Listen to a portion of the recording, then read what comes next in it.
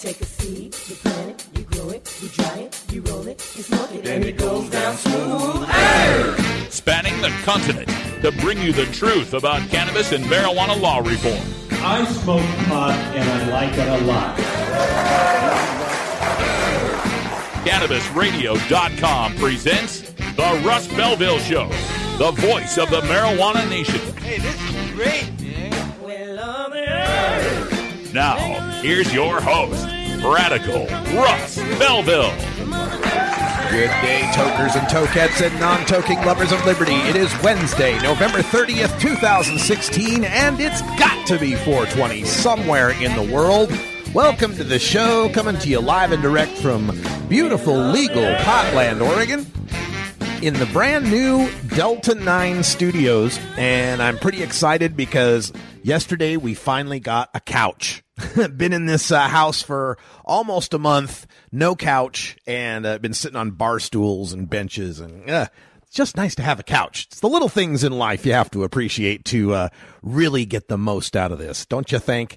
Anyway, it's the last day of November. December is right on the horizon, and this will be my last day talking to you live until December 19th. That's right, extended break here on the Russ Belville Show. And I know we just had an extended break, and my apologies for the way the schedules worked out. But tomorrow and Friday, I will be a part of Portland Weed Week. It's happening right now. You can check it out online at pdxweedweek.com. It's already going on today. They're doing a cannabis crawl. They're visiting all of these dispensaries and other businesses here in Portland on 3 different neighborhoods. So that's happening right now.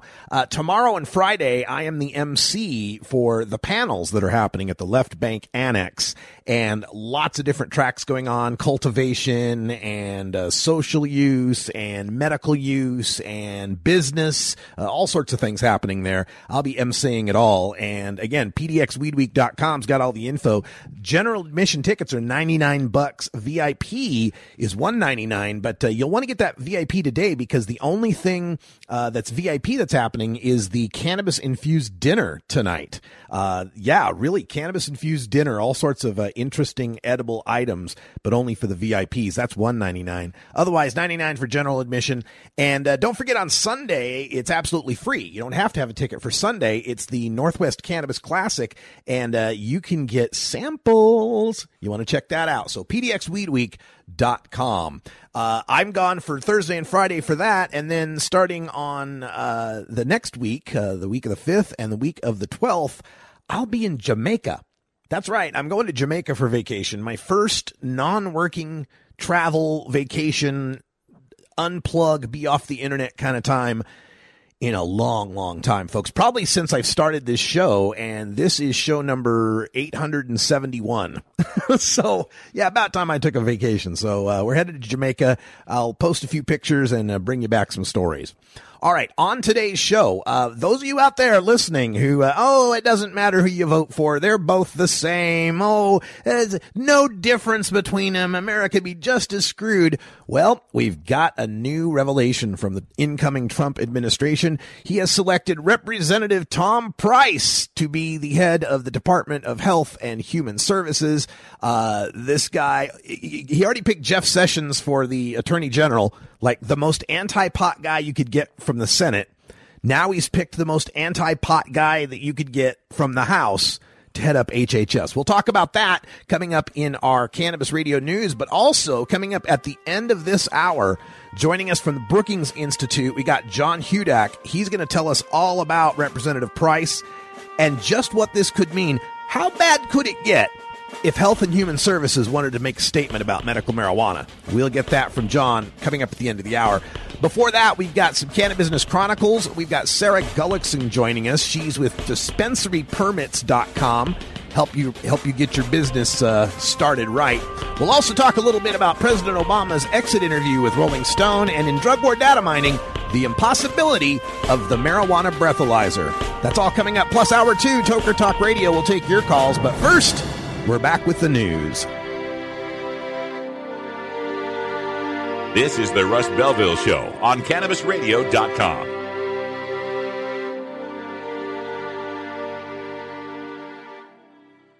Cannabis use isn't the only thing growing, so are we. Grow with us. CannabisRadio.com. Dr. Dabber, hurry! Its temperature is shooting past 1,000 degrees Fahrenheit. It's burning up. I'm afraid for this little guy, it's just too late. What caused the problem? Only Dr. Dabber can maintain the perfect temperature for a smooth-tasting, slower burn. This standard vaporizer lost all of its health benefits, sending it up in smoke. So you're telling me that most vapor pens burn so hot they produce smoke, not vapor? Correct. Keep away from those standard vaporizer pens and turn to Dr. Dabber. Doctor's orders. Less heat, more flavor. Doc Rob, the concierge for better living. Cannabis is just one of the many great plants that we have on this planet called Earth that we can use consciously and intelligently to improve our well-being. Take a real, raw, inside look at healthier living while sharing great ideas and improvements for a better quality of life. Learning to live and live well is a lifelong process. This is a journey. You could be 80 years old or 8 years old. You can still learn something that's going to make tomorrow a little bit healthier, a little bit easier, a little bit happier, a little bit better. The concierge for better living with Doc Rob. Only on CannabisRadio.com. The Russ Belville Show. We're as much like Cheech and Chong as ordinary Americans are like the Three Stooges. Hey, Mo!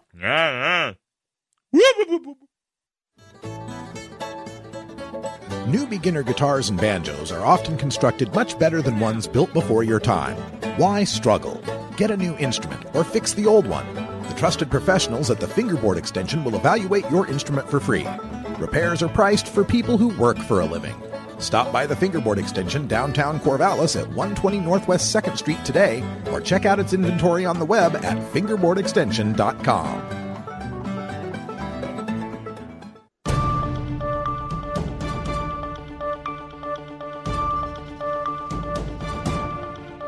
It's time for the Cannabis Radio News.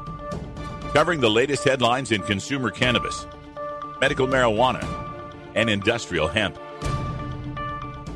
Cannabis Radio News is now available exclusively at CannabisRadio.com. Now your marijuana headlines in 4 minutes and 20 seconds. This is Cannabis Radio News. This is your Cannabis Radio News for Wednesday, November 30th, 2016. President-elect Donald Trump has announced his choice of Representative Tom Price, Republican of Georgia, to head the Department of Health and Human Services. The Washington Post reports that, quote, Price is one of the most consistently anti-marijuana members of Congress, voting against a number of marijuana proposals before the House in recent years, end quote. While federal drug laws are the purview of the Department of Justice, where Mr. Trump has chosen the Senate's greatest drug warrior, Jeff Sessions, HHS could penalize doctors or sue sellers who work with medical marijuana in the 28 states where it is legal. HHS also controls Medicare and Medicaid and could conceivably use their reimbursements to physicians as leverage to restrict medical marijuana recommendations. Representative Price has earned a grade of D from both NORML and Drug Policy Alliance for his consistent record voting against medical and recreational marijuana law reform. However, Representative Price has supported the expansion of industrial hemp and a limited measure preventing the Justice Department from interfering with states that allow the medical use of cannabidiol. Alaska has begun receiving its first tax payments from marijuana businesses 1 month after the start of legal pot sales. The Department of Revenue said the first cash deposit from a pot shop came Monday. Leaf Abel, co-owner of Greatland Ganja in Kasseloff, became the second owner to pay when he dropped off $5,600 in tax money on Tuesday, KTUU-TV reported.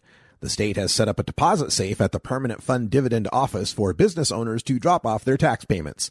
It's Alaska's only in-person drop site for cash.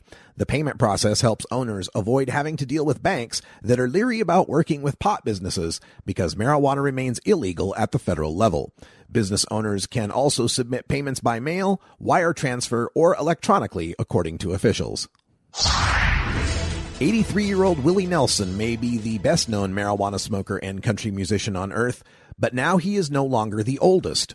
84-year-old Loretta Lynn, subject of the 1980 biopic Coal Miner's Daughter, for which Sissy Spacek won the Academy Award for Best Actress, admits in an interview with People magazine that she tried smoking marijuana this year to treat her glaucoma. However, unlike the redheaded stranger, Loretta Lynn didn't have a good experience with the herb. Quote, "I took one smoke off of it and it hit me right here in the chest," said Lynn. "I like to have died. Glaucoma is just going to have to take over." End quote. Still, she defended her pal Willie's recreational use of pot. Quote, "He's one of the greatest people in the whole world," Lynn says. "I know he smokes pot, but my goodness, there's a lot of people doing a lot worse than smoking pot." End quote. A defensive tackle for the NFL's Miami Dolphins has been cut from the team after his arrest for marijuana possession in Florida Tuesday night. Leon Orr, age 24, was pulled over by police for suspicion of illegally tinted windows on his car, according to the arrest report by Collier County deputies. Claiming he could smell marijuana, the officer ordered Orr out of the car. Upon the subsequent pat-down search, Orr was allegedly found to have marijuana, as well as what local TV news reports called Kush syrup and THC. Orr was charged with possession of marijuana under 20 grams, a misdemeanor, and possession of a controlled substance, presumably the syrup. Orr, a Florida native, played 3 games for the Raiders last season and 5 games for the Dolphins this season. A California pilot forced to land a small plane in New Mexico because of mechanical problems has been arrested after authorities found nearly 118 pounds of marijuana. Roswell, New Mexico police say 37-year-old Michael Armando Teixeira of Gilroy is being held at the Chavez County Detention Center on suspicion of distribution of a controlled substance. It was unclear Tuesday if he has a lawyer yet. Teixeira landed at the Roswell International Air Center last Friday night. Federal Aviation Administration officials at the airport discovered that the plane didn't have a flight plan on file.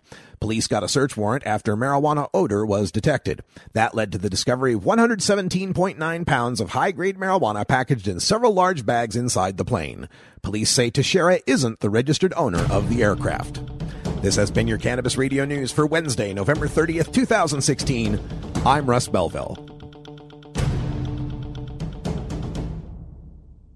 We don't limit how much you smoke, and we don't limit where you listen. Cannabis Radio is now on iTunes, Stitcher, and iHeartRadio.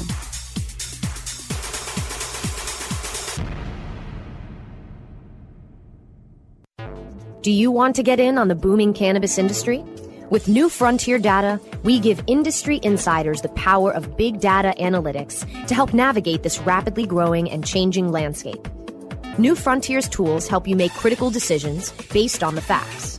Our industry analyst reports reveal the best opportunities, our custom research engagements deliver answers to the most difficult questions, and our cutting-edge big data platform, Equio, puts real-time information and answers you need right at your fingertips. Go to www.equio.io and sign up for your free membership today. That's EQUIO.io to sign up now. The power of real-time big data is now in your hands. Run with New Frontier and let us help you conquer the wild. It's time for Cannabis Facts about teen drug use from Robert Platshorn's thesilvertour.org. This message is supported by our donors and Hemp Inc., a public company poised to lead America's hemp revolution at hempinc.com. A recent survey by the U.S. Centers for Disease Control indicates that in states that have legalized medical marijuana, the rate of marijuana consumption among high school students has not increased. In fact, in legal states like Colorado, teen use has actually decreased significantly. It's simply no longer a big deal for teenagers in legal states. This was Cannabis Facts from thesilvertour.org, an educational nonprofit supported by our donors and Hemp Inc., a public company poised to lead America's hemp revolution at hempinc.com. The Russ Belville Show, where the truth about marijuana gets more than a minute to speak. Hey everybody, it's Radical Russ here from 420 Radio, inviting you to be like me and get your ink done at Lucky Horseshoe Tattoo, Fort Worth's most female-friendly, clean, sterile, awesome tattoo shop. Thomas and his crew are true artists who can design you a custom piece or use a design you bring in. Lucky Horseshoe Tattoo also offers all styles of tattooing as well as piercings and all-around fun. In the DFW area, stop by Lucky Horseshoe Tattoo and tell them Radical Russ sent you. Trust me, it'll feel awesome. The world of cannabis is evolving at a frenetic pace.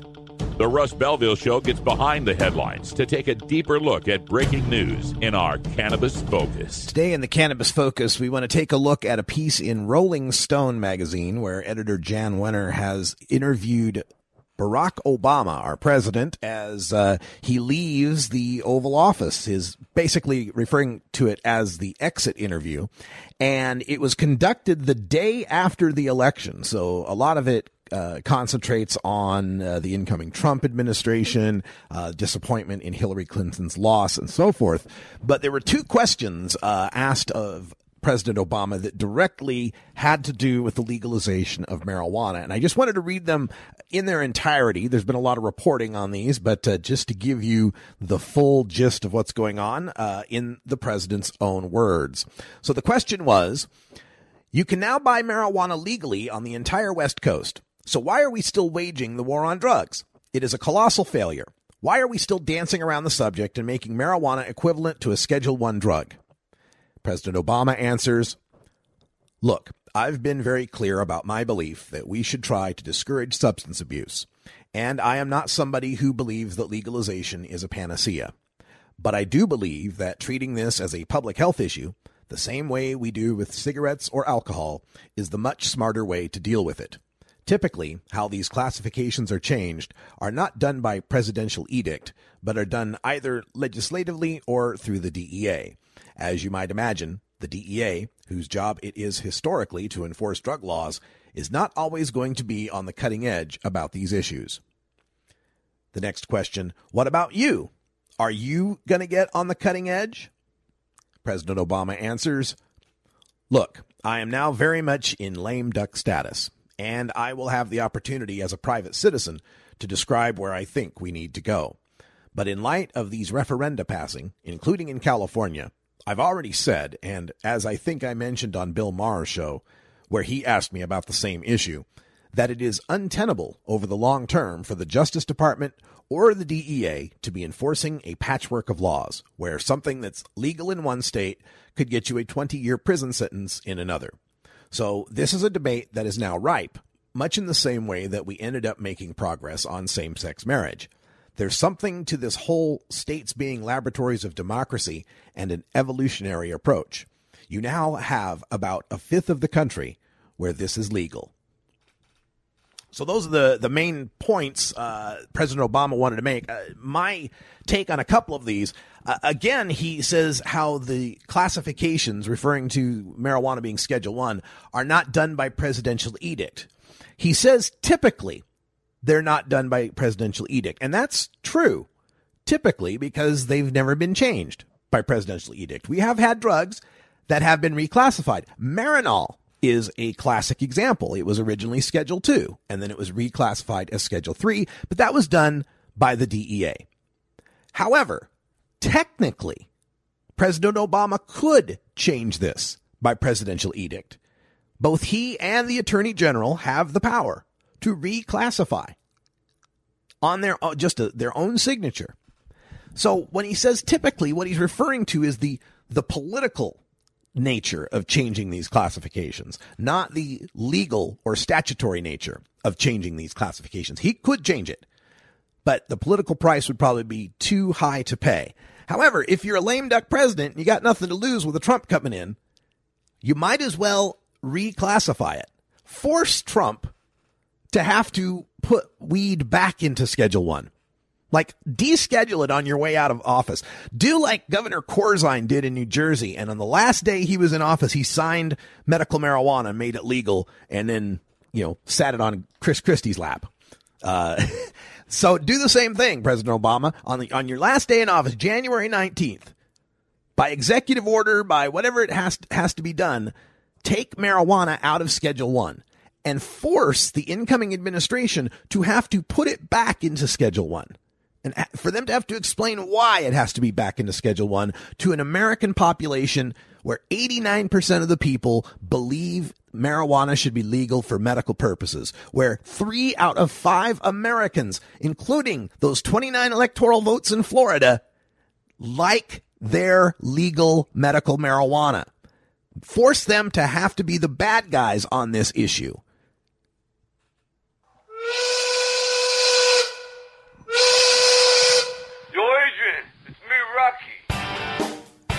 about time that Democrats started forcing things, right?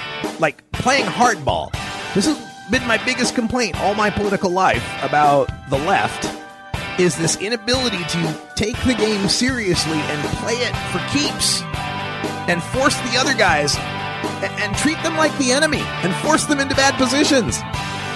All right, we're back with Drug War Data Mining. Maui Wowie, Acapulco Gold, California Kush. Our strains stretch everywhere, too. This is the Cannabis Radio Network. CannabisRadio.com proudly presents the newest and greatest podcast in the galaxy, The Real Dirt with Chip Baker, your insider industry connection to accurate and entertaining information about cannabis technology, production, cultivation, and everything in between. Rolling joints and dropping knowledge about cannabis technology, production, cultivation, and everything in between. The future of legal cannabis has arrived, and we want to give you The Real Dirt with Chip Baker. Look for new episodes at CannabisRadio.com, TheRealDirt.com, or subscribe to the show on iTunes, Stitcher, and iHeartRadio. Cannabis legalization efforts are increasing competition for businesses wanting to make it big. In this complex and fast-changing environment, only the savviest will survive. What are you going to do to stay ahead of the game? Enter New Frontier's free platform, Equio, the premier business intelligence, visualization, and marketing platform for the cannabis industry. With Equio, you can stay on top of your store's sales, trends, and competition, better understand your seasonality and broader sales trends, identify and compare your top products and categories, and cross-buying opportunities. Go to www.equio.io to sign up for your free membership today. That's EQUIO.io to sign up now. The power of real-time big data is now in your hands. Run with New Frontier and let us help you conquer the wild.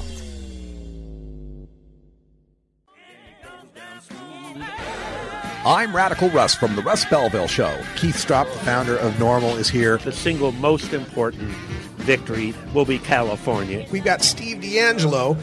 Well, the state of cannabis affairs in California is in flux. The guru of ganja, Ed Rosenthal. It's better for people to be using concentrates. Weekdays live at 6 Eastern, 3 Pacific, exclusively on CannabisRadio.com. Warning. Hits taken on this show are larger than they appear. Do not try this at home. These people are professionals, or at least they pay me to say that. A public service message from CannabisRadio.com and the Russ Belville Show.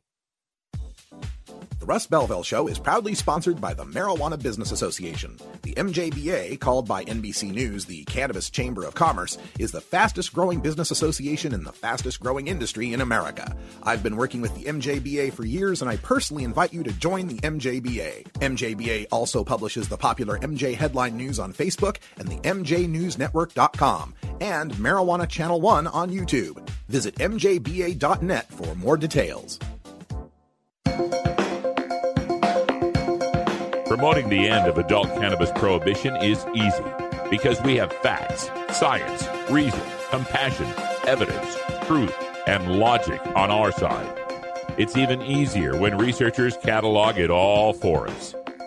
Learn how to gather the facts on marijuana use, arrests, seizures, rehabs, drug tests, and more on this edition of Drug War Data Mining.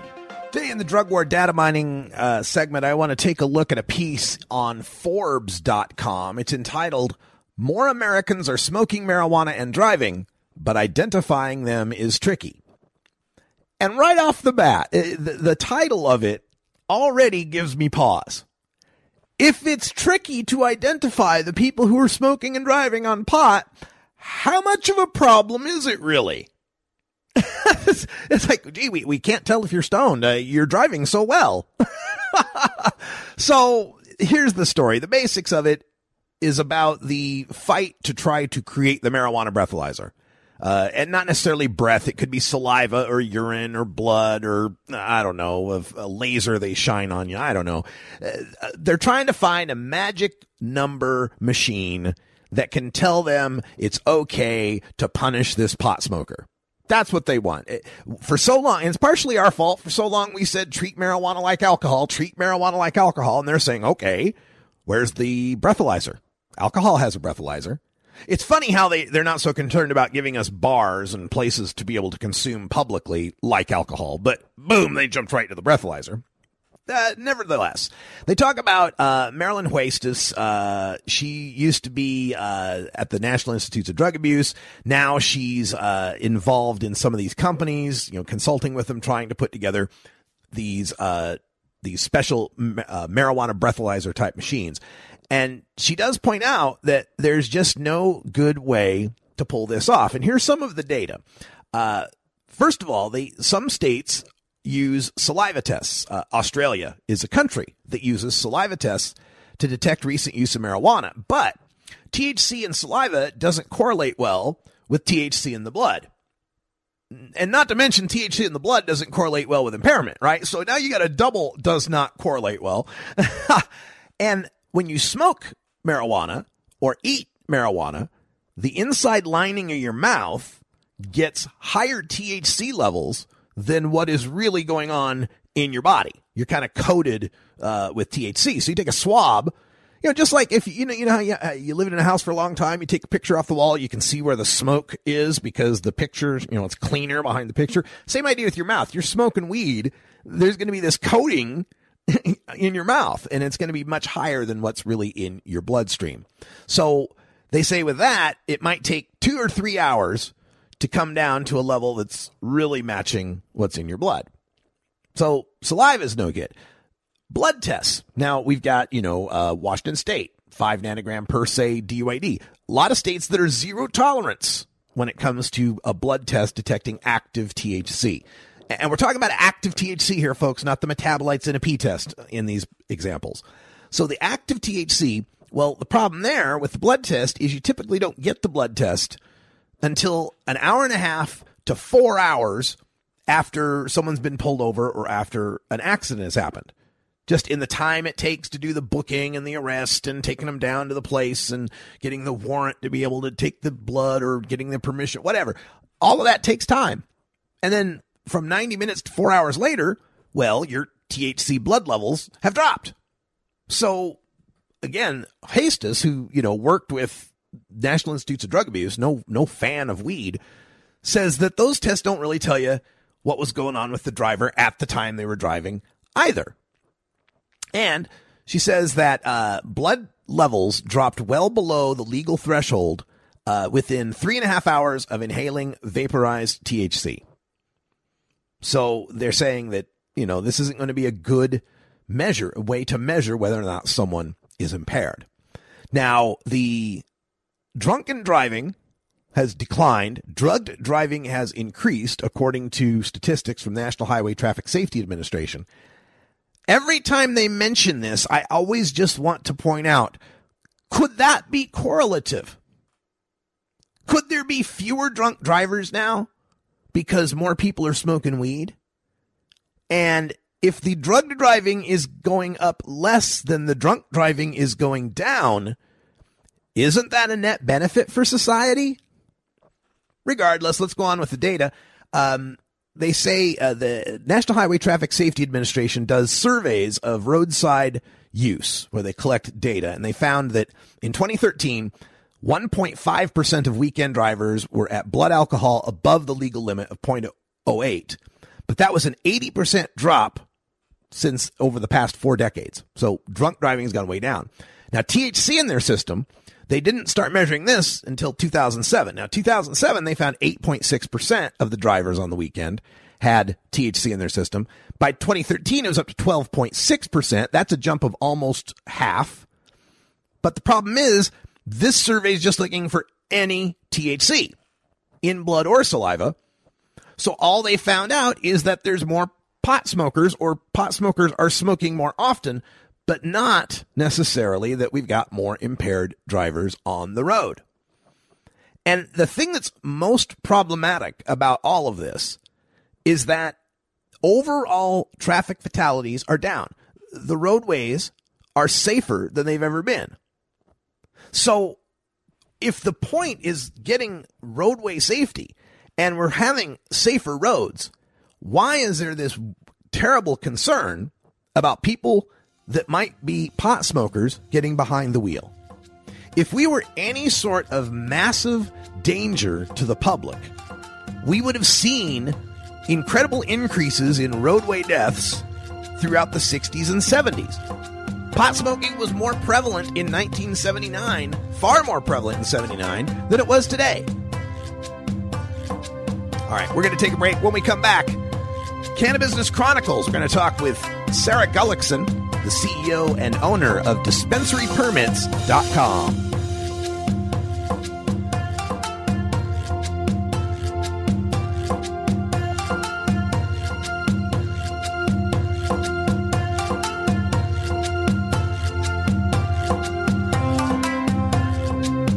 This is the Russ Belville Show on CannabisRadio.com.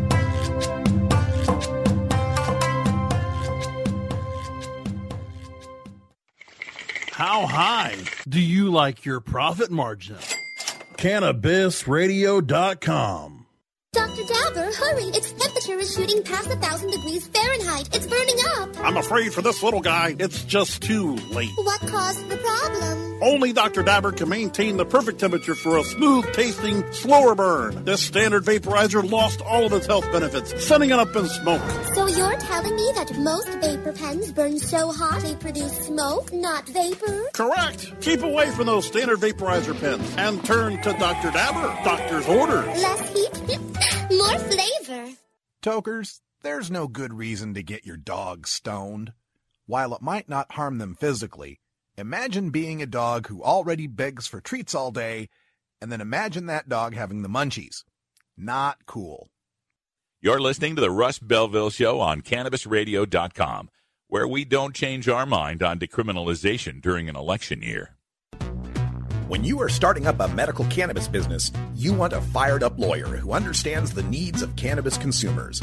The law office of Lauren Vasquez is your fired-up lawyer for the cannabis industry. Visit her website, fireduplawyer.com, or call 1-855-MMJ-LAWS for more information. That's 855-665-5297 for Lauren Vasquez, your fired-up lawyer, or email fireduplawyer@gmail.com.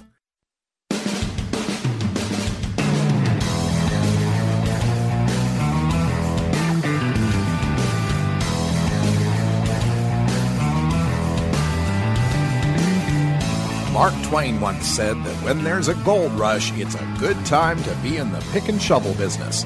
Today, we look at the rapidly evolving markets in the marijuana green rush in our Cannabis Chronicles. All right, welcome back, everybody. It's 32 after the hour. We'll get to the Cannabis Chronicles. We're still trying to get Sarah Gullickson on the line. She's the CEO of DispensaryPermits.com. You can look them up on the web. They are helping people out getting their retail cannabis businesses put together, and we really want to be able to talk to her, but the Google chat hasn't connected yet. She hasn't accepted the Google chat yet. So in the meantime, we will keep you entertained with another example of our anti-drug public service announcement of the day.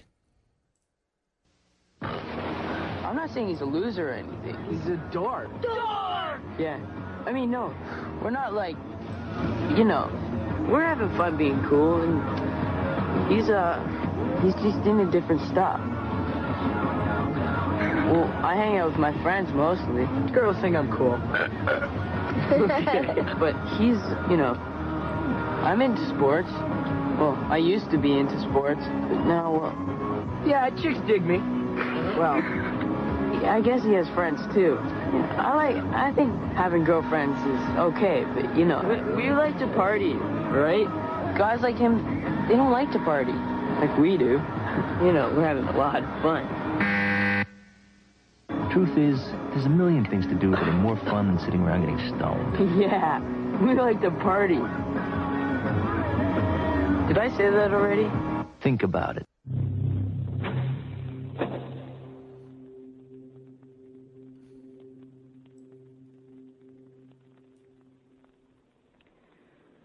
This is a vial of crack, rock cocaine. As you may have noticed, it doesn't come with a warning label. If it did, it might tell you that smoking crack affects the brain, the nervous system, the lungs, and the heart. It would also say that crack can kill you. The problem is, no one knows exactly how much it takes to do it. So every time you try it, it's a guessing game. And if you guess wrong with this stuff, you die.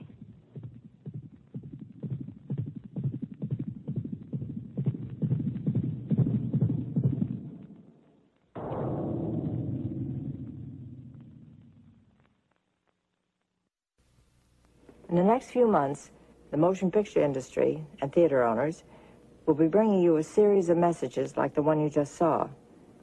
I don't think anybody will miss the point. The thrill can kill. The drug dealers need to know that we want them out of our schools, neighborhoods, and our lives. And the only way to do that is to take the customers away from the product. Say no to drugs and say yes to life. Of course, your local drug pusher may tell you a little something different about these drugs. And who you believe is up to you. But then again, if you go ahead and try them, at least it won't be out of ignorance. Just stupidity. What would I do if someone offered me these drugs? I'd tell them to take a hike. This has been the anti-drug public service announcement of the day. To cure this sort of reefer madness, listen to the Russ Belville Show every weekday on 420radio.org.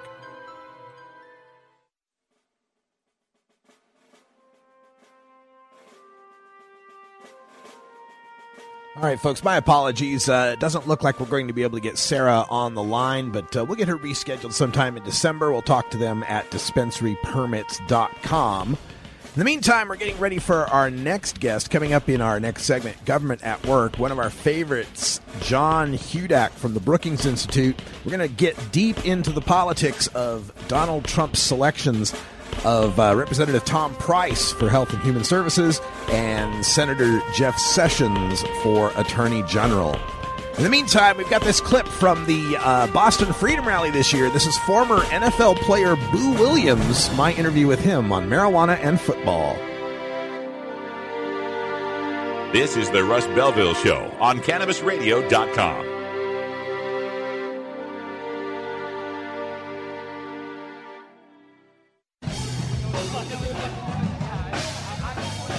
Good day, tokers and tokettes and non-toking lovers of liberty. Radical Russ here, day 2 of the 27th annual Boston Freedom Rally. We're here backstage at the main stage with Boo Williams. Played, 5-6 seasons in the NFL? I played 6, man. I played 6 with the New Orleans Saints. Right on, New Orleans Saints. And you were up on stage emceeing, made a couple references to your NFL career and how the players now are recognizing cannabis as something that can be very beneficial for the head trauma. Give folks a little taste of what you're telling the folks. Man, the thing is, with us athletes, we go through things that most people really don't understand what we go through.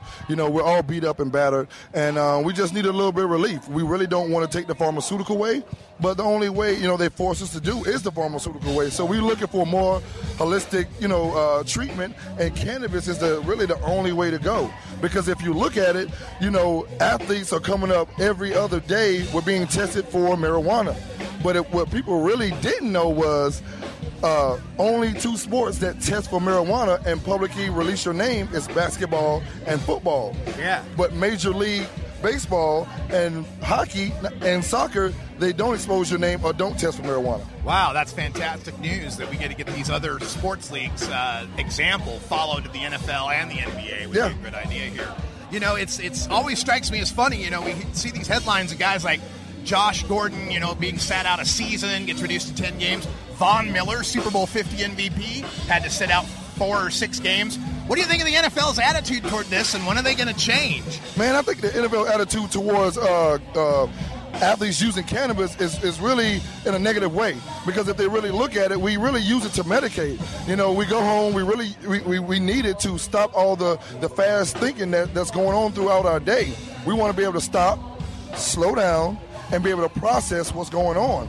And cannabis really helps us in that way, because we're usually going 100 miles per hour every day, and you're being taught to not think, only just react. So sometimes you need that little cannabis to help you sit back, think, analyze things so you can be able to have a nice life. So not just a painkiller or against concussions, but also the mental aspect The of mental. it. Being able to slow things down.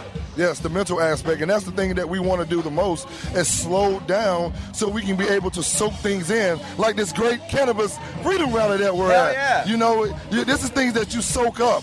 And you go places like this and you really, you look at things like this and you say, man, wow, this is something that's special. But when you're playing professional sports, you're going so fast, you don't even get a chance to even enjoy things like this. You know, people are getting more and more aware of the concussion issue and the CTE, chronic traumatic encephalopathy. Eugene Monroe from the Ravens just retired after 7 years and asked if he'd let his son play football. He's like, I don't know anymore. Do you worry about the future of football as people get more aware of this? And do you think cannabis could save football? Man, you know what? I say the same thing. You know, I talk to Eugene on a daily basis. Me and him are great friends. And I say the same thing. I don't know if I'm going to let my son play. Because, you know, the game is way much different than when we played it. It's a lot much safer, but at the same time, you have kids that are bigger than me crashing into each other like cars. Yeah. So there's really no, really way to end all the injuries that go on. But the thing is, if we put our kids in some different sports like basketball, like golf, like baseball, some of these sports that are not contact sports, you know, we might be able to save some lives. And then just like my slogan says on my shirt, saving lives and changing minds. Yeah, people got to realize that a Cam Newton or a Ben Roethlisberger quarterback size now is what offensive linemen used to be back in the day. So Yeah. it's increased the speed and the size, the mass, the collisions. It's just a whole different sport. Do you think there's things the NFL can do? I mean, I hear some old school guys say go back to the leather helmets. What do you think of that? Man, you know what? You cannot go back to the leather helmets. But you know what? I know some teams that are really taking this tactic and they're running off with it. They're really bringing in rugby players to come and teach NFL guys how to tackle. Yeah. Because if you notice, rugby guys don't tackle with their head. Hell no. They tackle with their shoulders, and they're very good at it. So they're bringing in a lot of guys to show these guys different way of tackling. But at the same time, when we're going at 100 miles per hour at opposite directions, you know, when we crash into each other, that's just something that just happens. Boo Williams, you got Booberry Cares on your shirt here. Tell folks about Booberry. Man, Booberry Cares is my new athletic CBD line. I'm coming out with the rub, I'm coming out with the vape pen and the oil, and I'm coming out with CBD water, flavored water. So this is, and it's also a brand that's heavily committed in the community. We're also on a tour right now. We're stopping in at the Freedom Rally, and I'm hosting, and this is kicking off the Booberry Cares tour. So from here, we're leaving to go into New York, and we're doing a lot of community service along the way. Children's hospitals, homeless shelters, and things of that nature.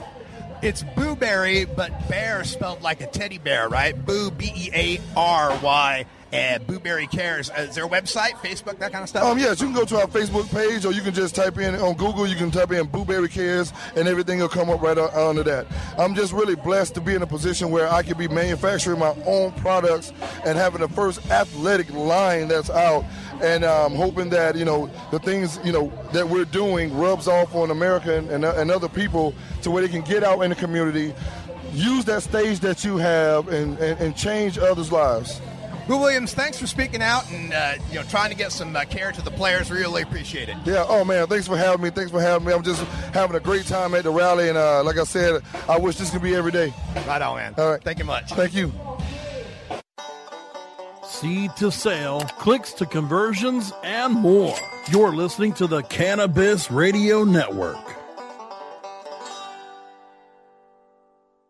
Seeking a career in cannabis? Ready to become the next great bud tender? Increase your knowledge, skills, and higher ability with a Trichome certification today. Trichome Institute is the only cannabis education company in the world with courses that include textbooks, workbooks, an expert-approved and government-certified curriculum. Trichome now offers these courses online. Take the courses at your own pace with 24/7 live human support from anywhere in the world. These courses are perfect for physicians, pharmacists, MMJ parents or patients, adult use customers, and most of all, aspiring bud tenders.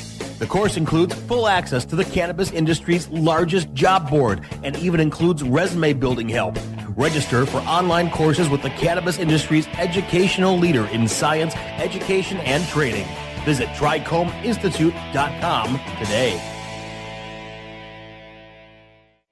Previously on the Stoner Jesus Show. We do have John McAfee. He's running for the Libertarian Party nomination for president. What makes someone like you want to take the reins of this? We're so far behind, it's frightening. And in a cyber war, we can't hack into the Chinese. Back in 1979, they started building cyber defense systems. We didn't even think about it until 20 years ago. I see no candidates and certainly no one within government capable of dealing with this issue. The Stoner Jesus Show, live Mondays, Wednesdays, and Fridays at 8 p.m. Eastern, 5 p.m. Pacific. Or find the Stoner Jesus Show podcast on demand at CannabisRadio.com and StonerJesus.net. Peace, bitches. Get the latest updates on the Russ Belville Show by following Radical Russ on Twitter and liking the Russ Belville Show on Facebook. New beginner guitars and banjos are often constructed much better than ones built before your time. Why struggle? Get a new instrument or fix the old one. The trusted professionals at the Fingerboard Extension will evaluate your instrument for free. Repairs are priced for people who work for a living. Stop by the Fingerboard Extension downtown Corvallis at 120 Northwest 2nd Street today, or check out its inventory on the web at fingerboardextension.com.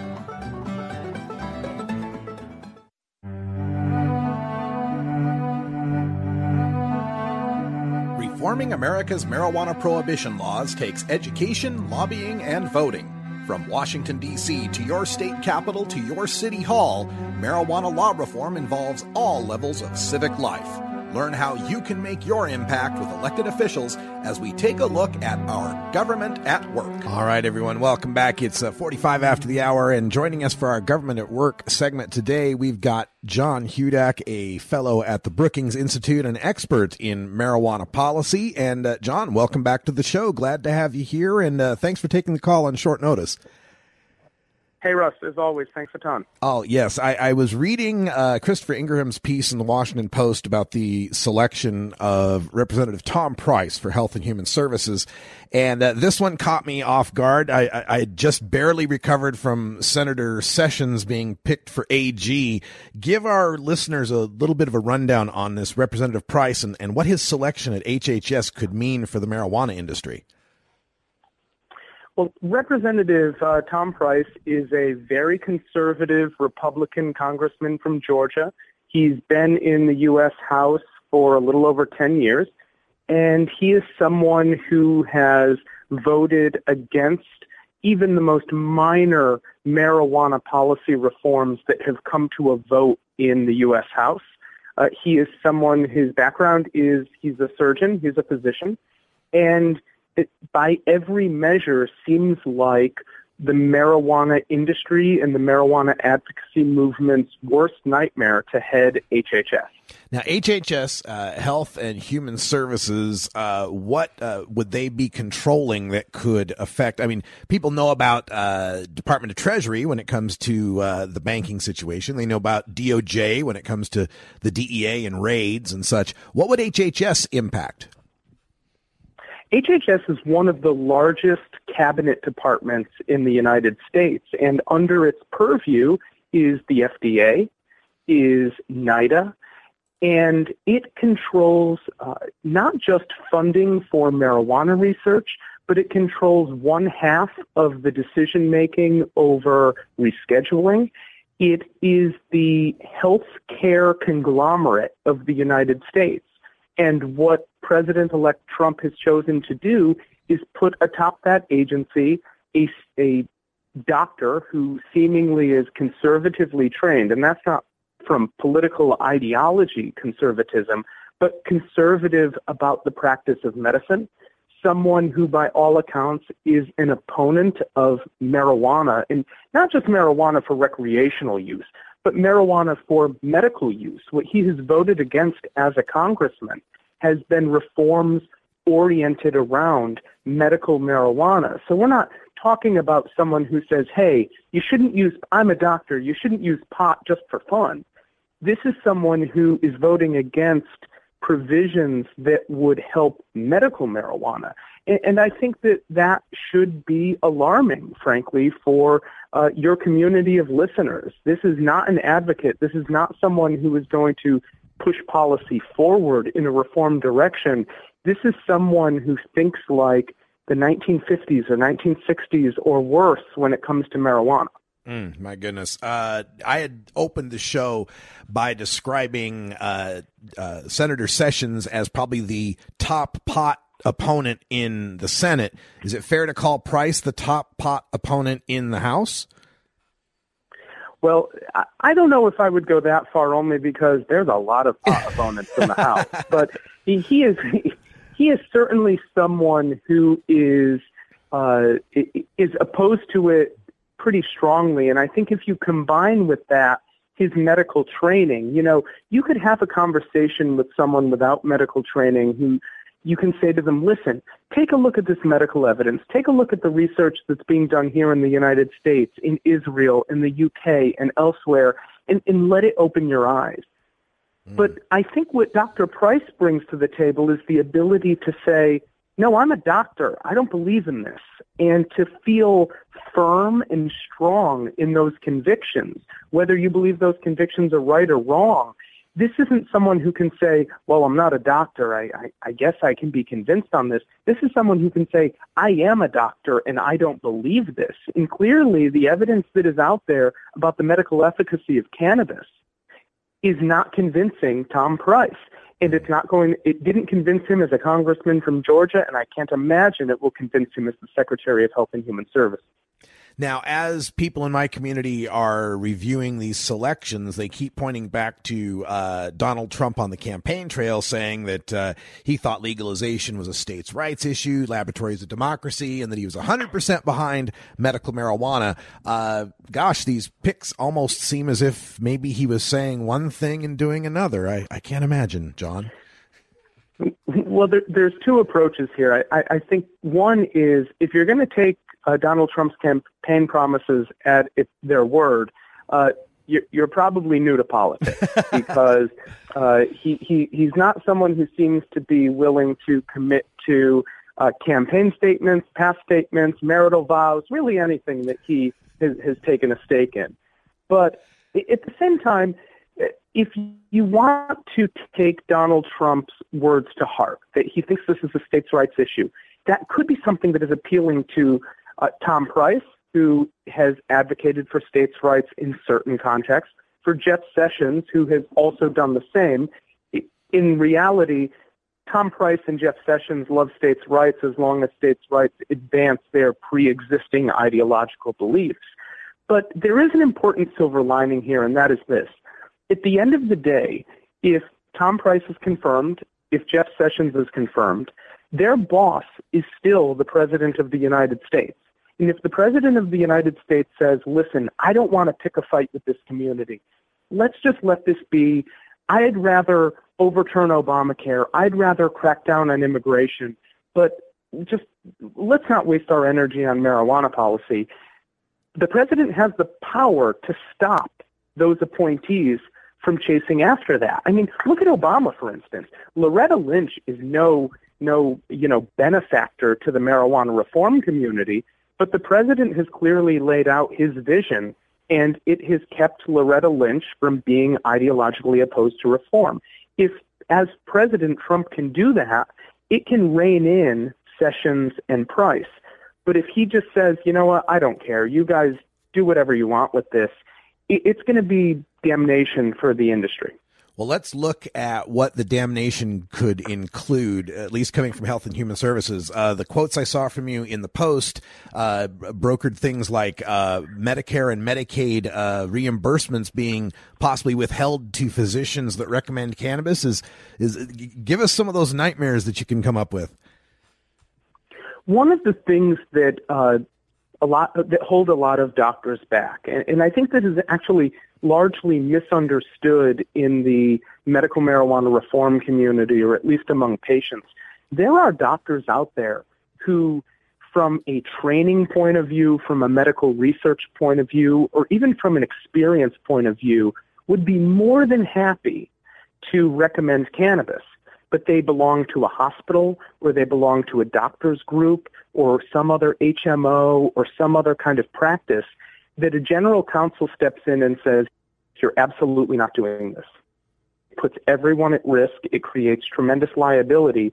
And then that's the end of the road. That's the answer that they have to take. It's true for hospitals.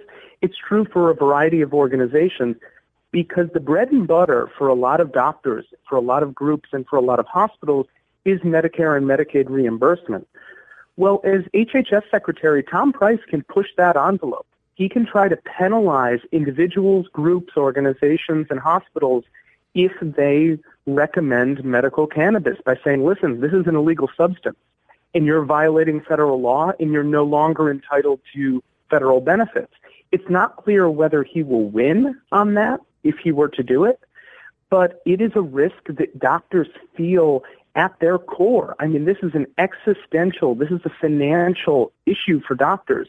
And if you start to sort of sully those reimbursements, really put those in jeopardy, you can upend an entire system quite easily. How about on the FDA side, as far as, I mean, these states are, recommending or recognizing marijuana as a medicine, and FDA has the purview over what's called medicine. What could they do in that regard? Well, in that regard, they can start suing companies or, mostly companies, but any group that claims that marijuana is medicine. Medicine is actually something that has a unique definition according to the federal government, and that is it's not medicine unless the government says it's medicine. So if something has not been proven to have efficacy, if it has not been proven to show that it has therapeutic benefit for a given condition, no one is allowed to say that it does. And if you find out that medical marijuana dispensaries say, hey, this strain helps with epilepsy, or this strain helps boost your appetite if you have clinical anorexia from end-stage AIDS or chemotherapy, or if you say this strain helps with glaucoma, you are violating what the FDA considers policy, and they can crack down on that. And I think this claim of marijuana is medicine makes sense to a lot of patients.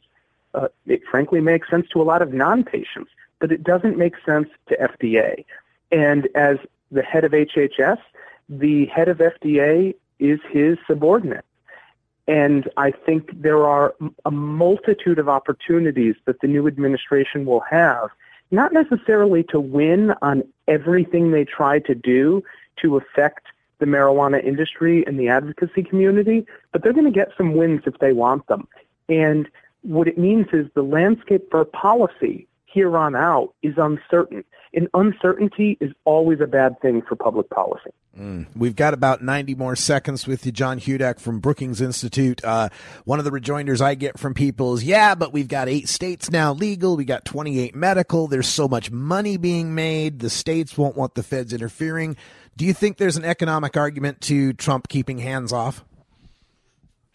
There's an economic argument for Trump to keep hands off. I think that argument works very strongly with him as a businessman. I don't think it works with Jeff Sessions. I don't think it works with Tom Price.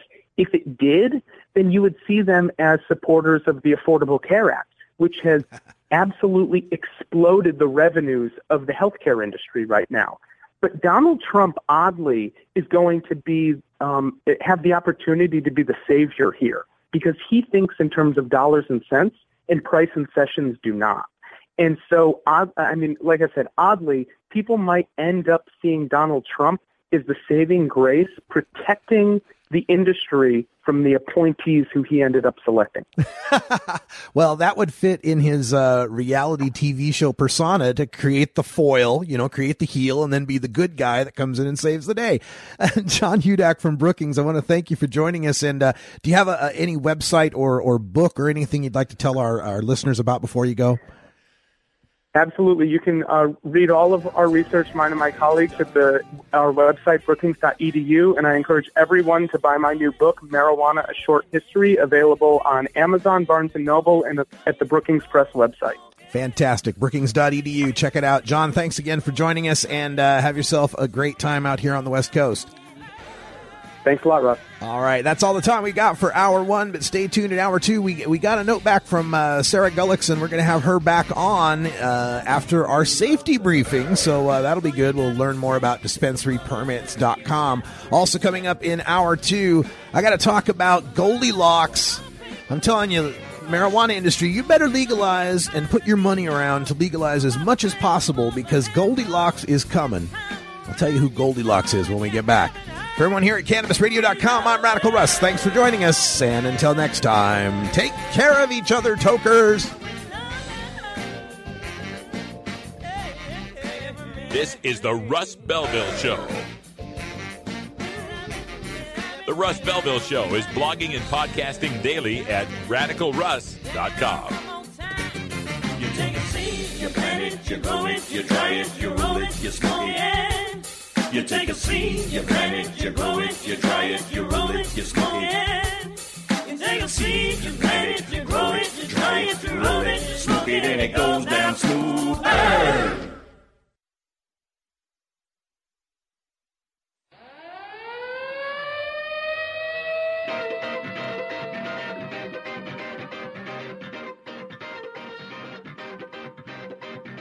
Hey, bud. Good morning. Now it's time for Toker Talk Radio, the voice of the marijuana nation. Where you can toke. I inhale frequently. Or you can talk. I experimented with marijuana and didn't inhale. Or you can toke and talk. 10 federal criminal penalties for possession of up to 1 ounce of marijuana. While we talk about toke on Toker Talk Radio. So, by the way, when it comes to pot, you know, if you're 40 years old, you live in a log cabin in Oregon, you got 12 giant pot plants in your backyard, have a ball. Live from beautiful Portland, Oregon at Rolla J Studios. Hey, this is great. Just like cannabis. Plus your calls live at 971-533-7111. They're walking on their pants with their cap on backwards, listening to Enema Man and Snoopy Poop Dog. What's to keep somebody from getting all potted up on weed and then getting behind the wheel? Gateway theory doesn't work. It's a reality. Holland, is it real? Don't tease me. We're locking up people that take a couple of puffs of marijuana, and the next thing you know, they got 10 years. And now, here's your host, the guru of ganja graphics, the sultan of sativa statistics, and the worst nightmare of a reefer mad prohibitionist. A polite, perspicacious, productive pothead with a propensity for PowerPoint. Radical Russ Belville. All right. Welcome back. It's time for Toker Talk Radio. Glad to have you here. I'm Radical Russ, live and direct from beautiful legal Portland, Oregon. Oh, I shouldn't have done that. Oh, boy. Now I've done it. Now I've ruined everything. I gotta stop fooling around with stuff here on the show.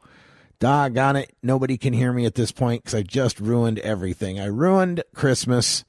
What must I do to get us back? Oh my gosh. Is there any hope? Is there any hope for recovering the sound? Please come back. Oh, now I've done it. I've ruined everything. Come back. Oh my gosh. All right. We're going to shut down here for a second.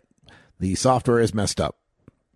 All right. You could hear me, huh? Oh, well, I'm back, and we'll see if we can get this cable output to work the way I'm expecting it to, because we're having all sorts of problems with the software here lately, and I don't know why, but I am trying to get that fixed. Let's see if the sound is the way it should be. No, I am not hearing. Oh, I've got to put that on.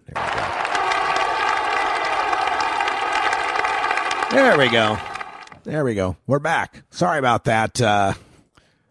Well, when the president does it, that means that it is not illegal. All right, so we're back. Sorry for the technical problems, people. Things happen. Coming up in this second hour, we've got Sarah Gullickson, CEO of DispensaryPermits.com. She'll be joining us. Also, coming up in the next segment, I got to tell you about Goldilocks. I got to tell you why it is imperative that the marijuana industry start shoveling metric buttloads of cash at the reform movement. Not for 2020. I'm talking 2018. It's time to get as much legalization. They got to be funneling $3 million to Michigan right now. You got to funnel another $1 million to Missouri right now. You only need to throw about $200,000 over to Idaho to get something done. Get some money over to Wyoming, another $200K there. I'm serious about this. We've got to get as much legalized as fast as possible. I'm going to tell you why in the next segment. Also, coming up on the show, we'll have more to discuss on the Trump administration and his nomination of Representative Price. Oh, my God. I like John Hudak's point, though. Like, to say that Price is the worst pot guy in the House is tough because there's a lot of really bad pot guys in the House. Really, really bad. The other thing that I thought was cool was the discovery that Loretta Lynn has smoked pot. Loretta Lynn, you may remember her from if you're a country fan, I mean, I grew up as the son of a country musician, so it's always very cool to me. Of course, I always remember her biggest hit.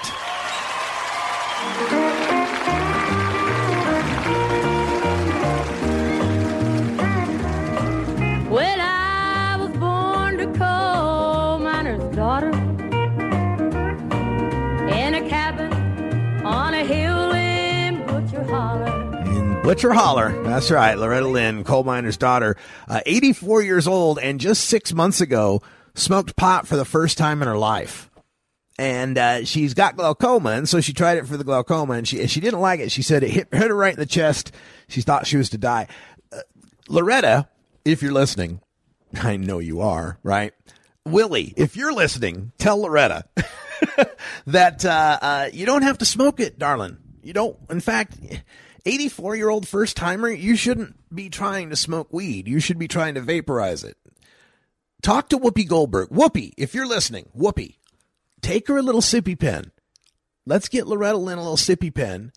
LV Musica, let's get her in touch with LV Musica. She's been dealing with glaucoma for decades now using cannabis.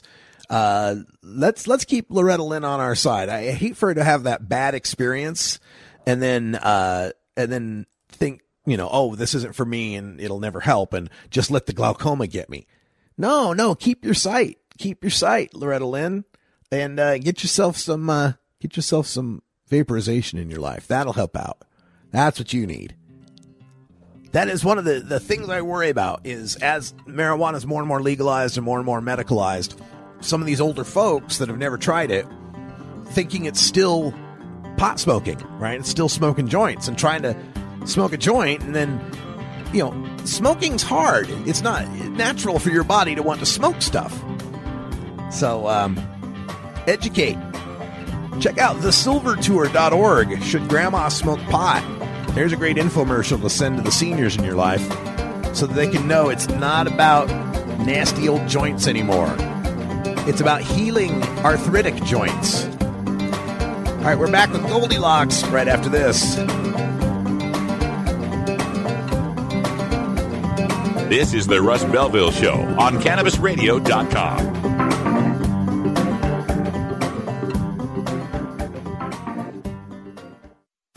Every strain, every sale, every medical study.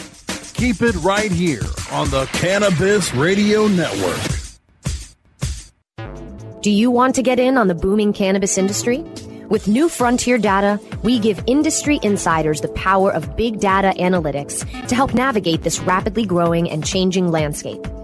New Frontier's tools help you make critical decisions based on the facts. Our industry analyst reports reveal the best opportunities. Our custom research engagements deliver answers to the most difficult questions, and our cutting-edge big data platform, Equio, puts real-time information and answers you need right at your fingertips. Go to www.equio.io and sign up for your free membership today. That's EQUIO.io to sign up now. The power of real-time big data is now in your hands. Run with New Frontier and let us help you.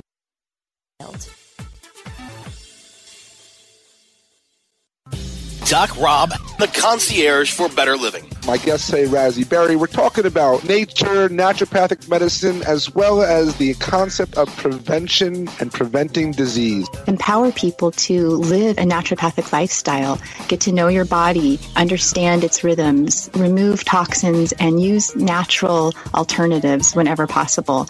90 to 95% of cancers are due to environment and lifestyle risk factors. I mean, that's a huge number. That means that cancer is preventable. The Concierge for Better Living with Doc Rob. Only on CannabisRadio.com. You can find Radical Russ online everywhere. Gmail, Facebook, Twitter, Instagram, Pinterest, YouTube, SoundCloud, Snapchat, LinkedIn, and Boise State University's 2400 baud modem bulletin board system from 1985. Hey everybody, it's Radical Russ here from 420 Radio, inviting you to be like me and get your ink done at Lucky Horseshoe Tattoo, Fort Worth's most female-friendly, clean, sterile, awesome tattoo shop. Thomas and his crew are true artists who can design you a custom piece or use a design you bring in. Lucky Horseshoe Tattoo also offers all styles of tattooing as well as piercings and all-around fun. In the DFW area, stop by Lucky Horseshoe Tattoo and tell them Radical Russ sent you. Trust me, it'll feel awesome.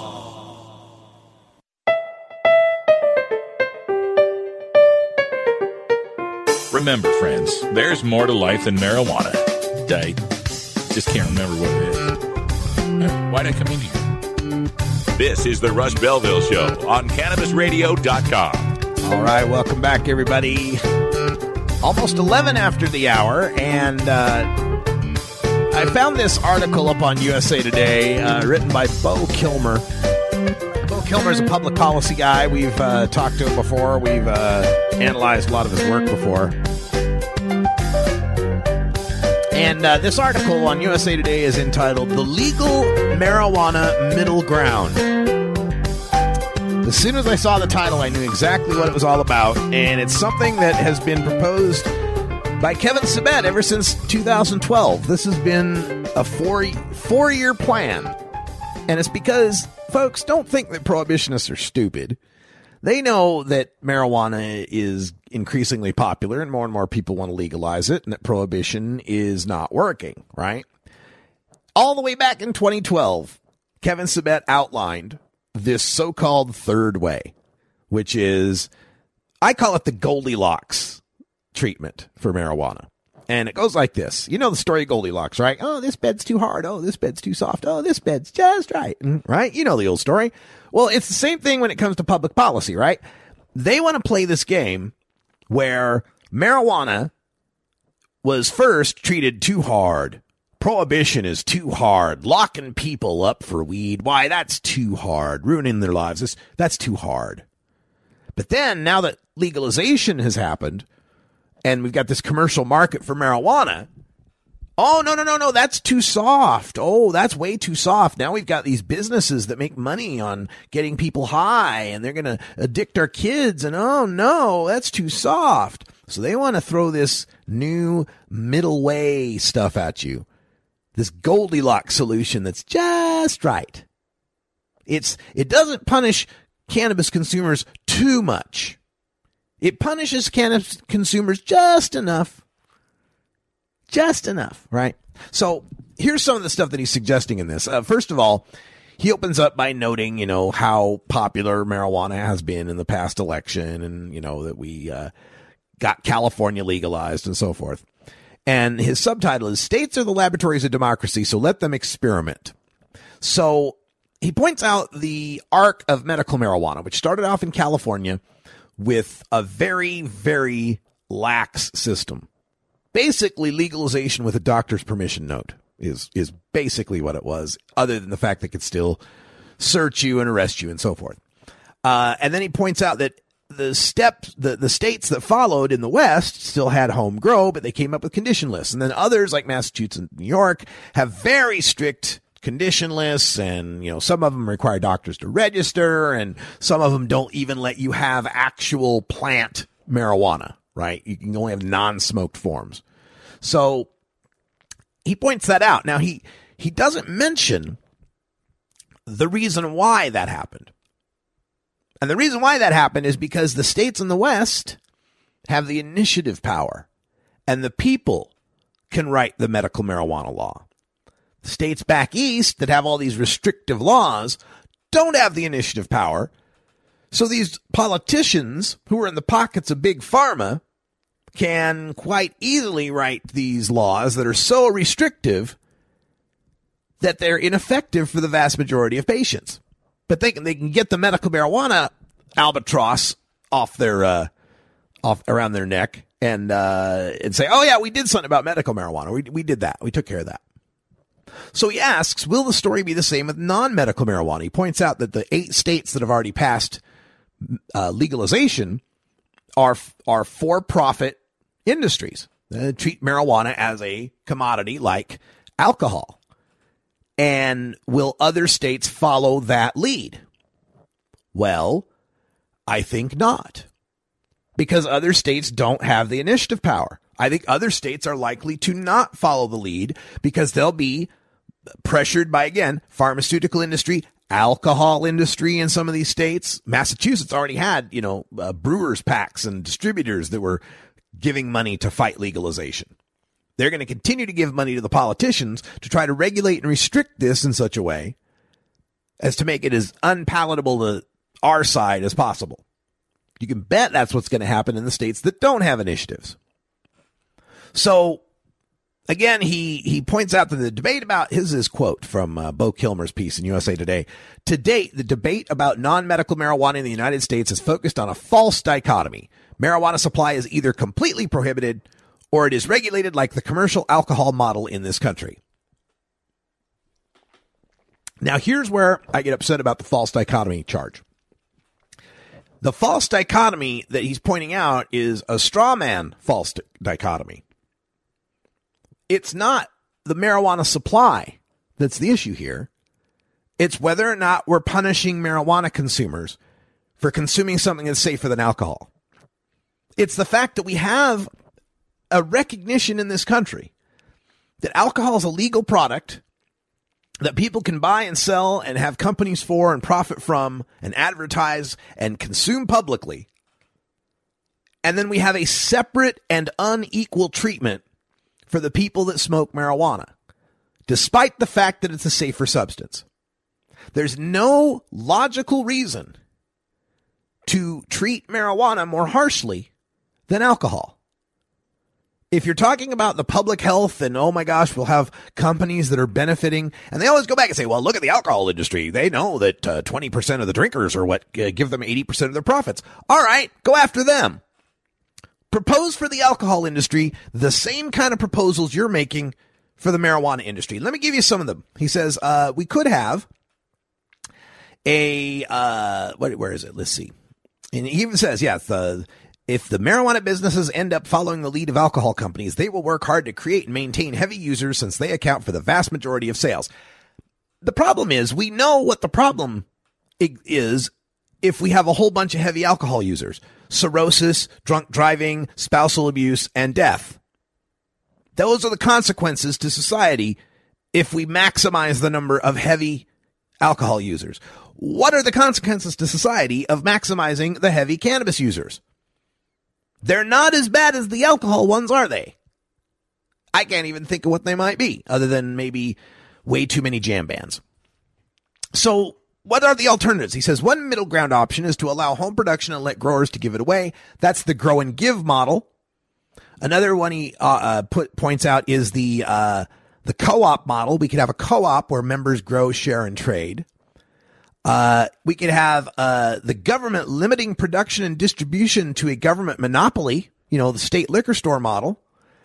What else could we have? Nonprofit organizations, he says. What else do we got? Well, whatever they are, let's try that with alcohol. How about we propose that for alcohol? That alcohol all has to be, you can brew your own beer and you can share it with your friends, but there's no bars and there's no places to go buy alcohol.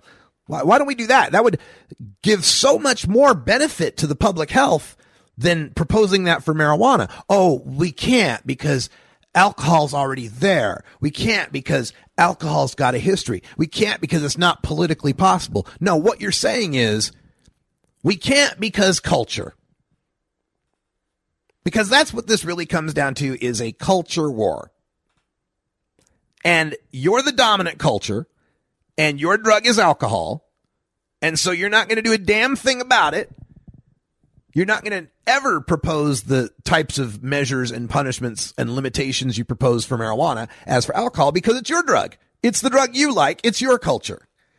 Our culture is smaller and weaker and newer, and so you can pick on us and have different rules for us and treat us worse, even though our drug is objectively safer. That's what this is all about, Bo.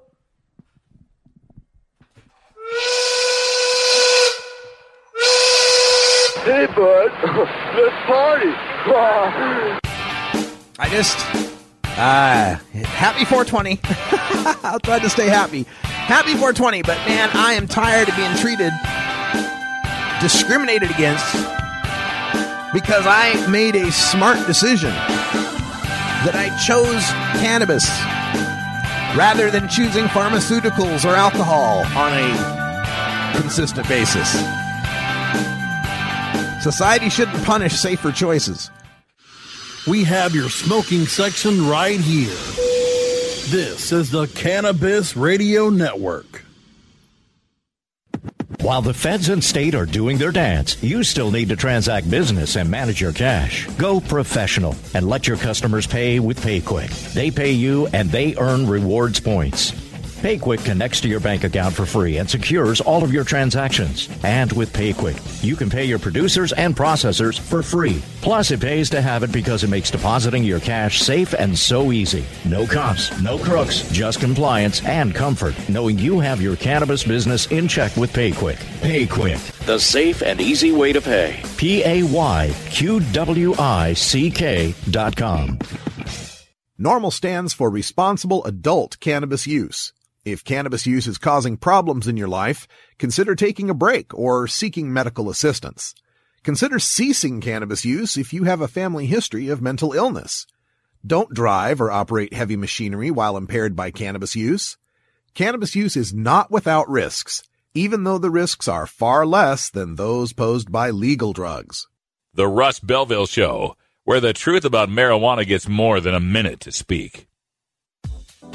The Russ Belville Show is proudly sponsored by the Marijuana Business Association. The MJBA, called by NBC News the Cannabis Chamber of Commerce, is the fastest growing business association in the fastest growing industry in America. I've been working with the MJBA for years, and I personally invite you to join the MJBA. MJBA also publishes the popular MJ Headline News on Facebook and the MJNewsNetwork.com and Marijuana Channel 1 on YouTube. Visit mjba.net for more details.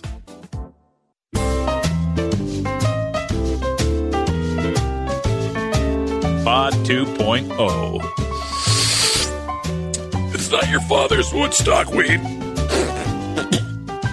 This is the Russ Belville Show on CannabisRadio.com. All right, welcome back, everybody. It's about 23 after the hour, and we finally got a hold of Sarah Gullickson. She's the CEO of DispensaryPermits.com, and we were going to have her on in hour one. We got our wires crossed, but now everything's good, and I can see you on video call there, Sarah. Looks like you're someplace nice and warm. I am actually in Thailand on holiday. Oh, my goodness, out in Thailand on holiday. And next week, I'm headed to Jamaica on holiday, so I'll get my warm weather clothes out as well. But thank you for calling us all the way from Thailand. Absolutely. There's a lot going on in the industry, even internationally, so it's kind of fun to see, all the different happenings. So we know that you're here with DispensaryPermits.com, but give us a little bit of your background, generally speaking. How did you get to the industry, and what are you doing now? Great.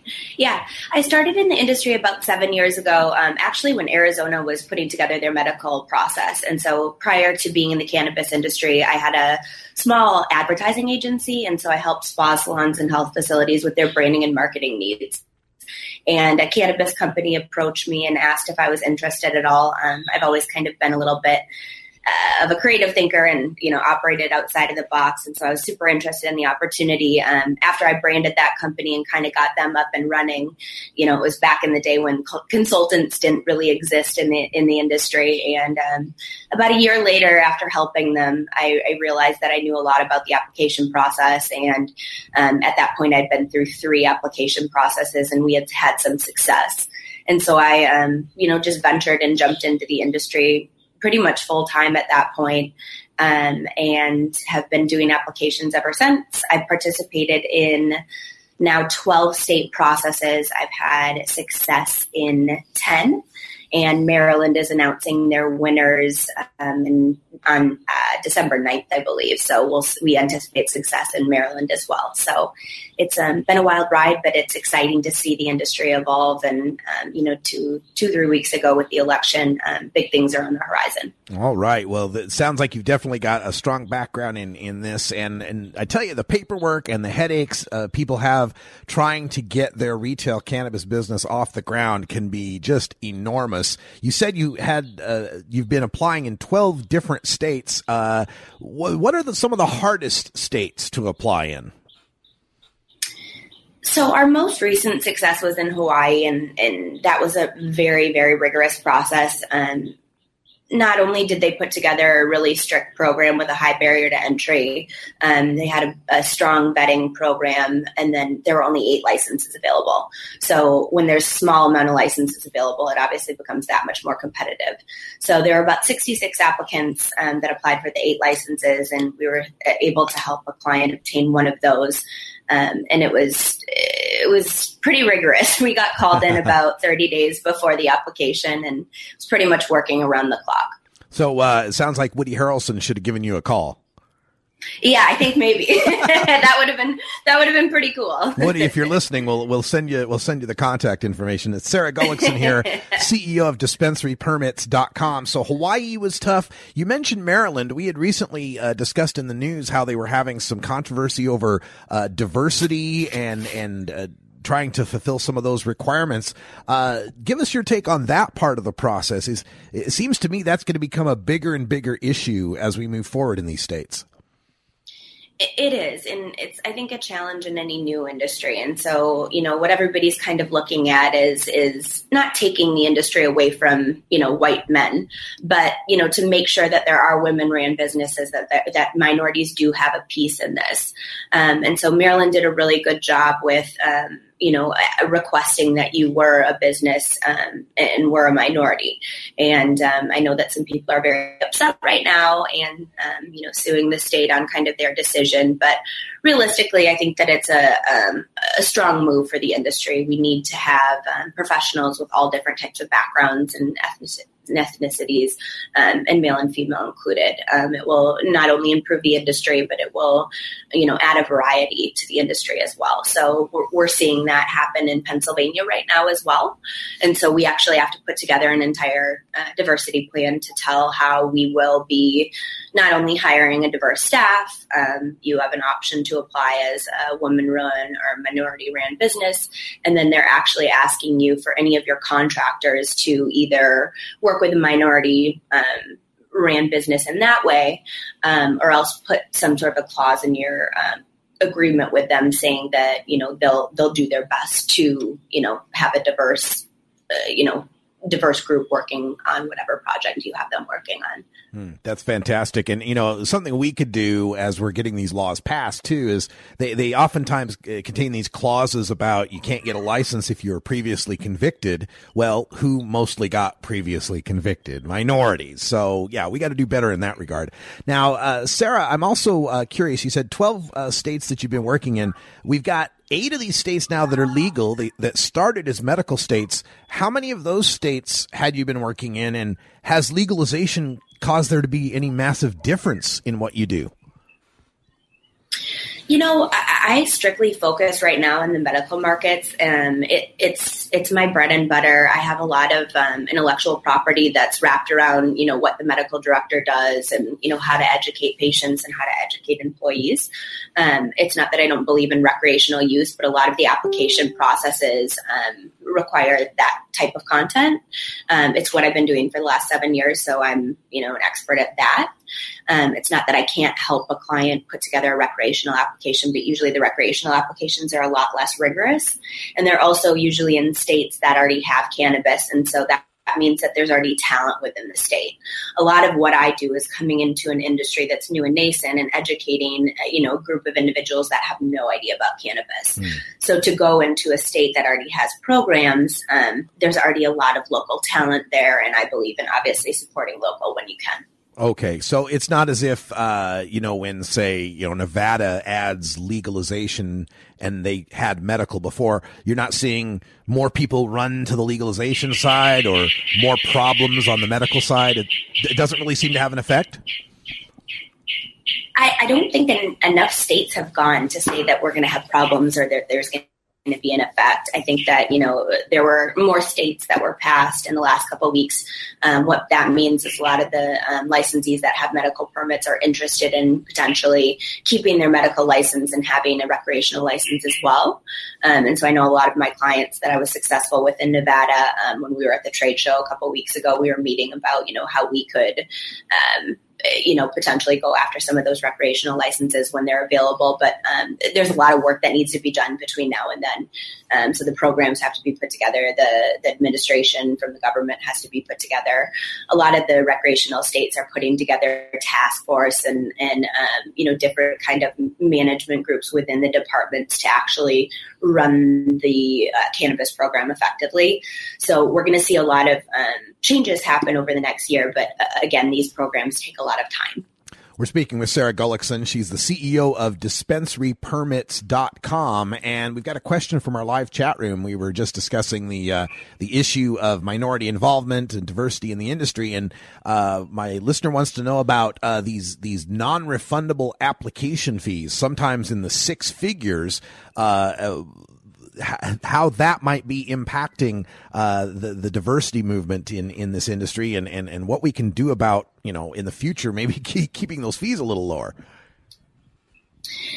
For the $5,000 non-refundable application fee, in the grand scheme of things, that's very fair. The department has to put together an administration. They have to grade these applications. They have to answer questions.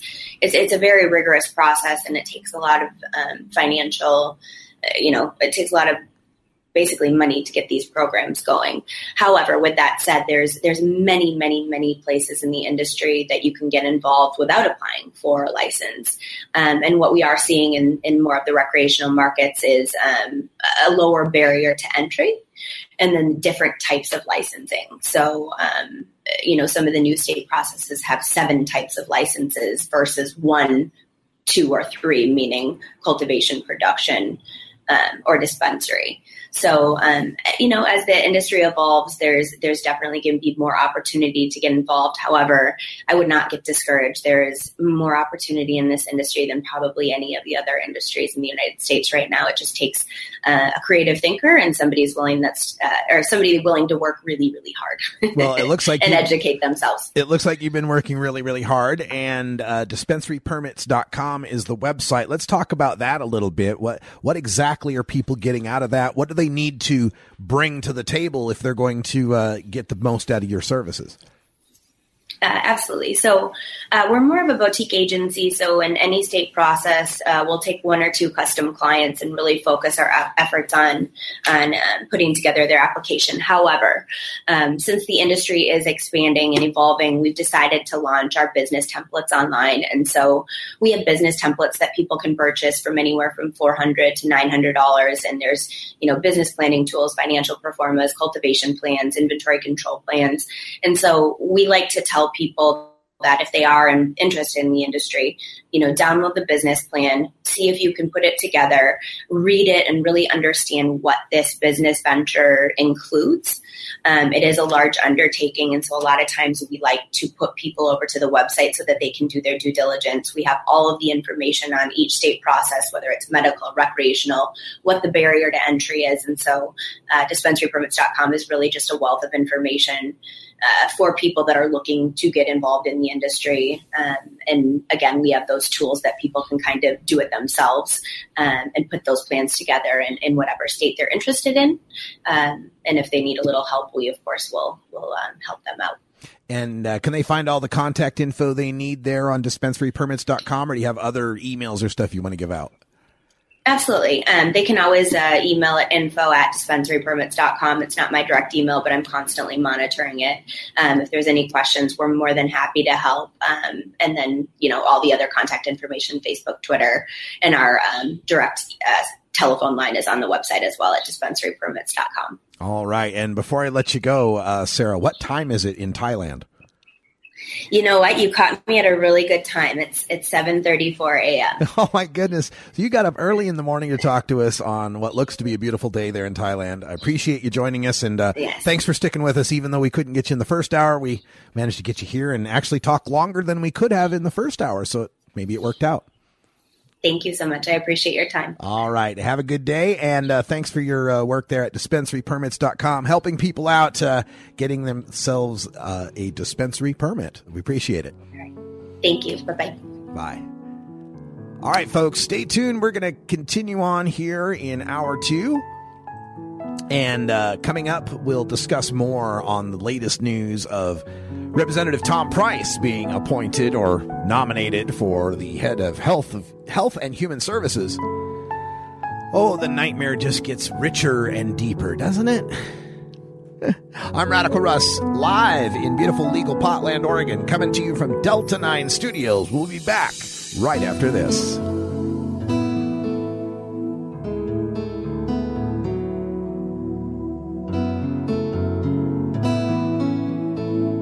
This is the Russ Belville Show on CannabisRadio.com.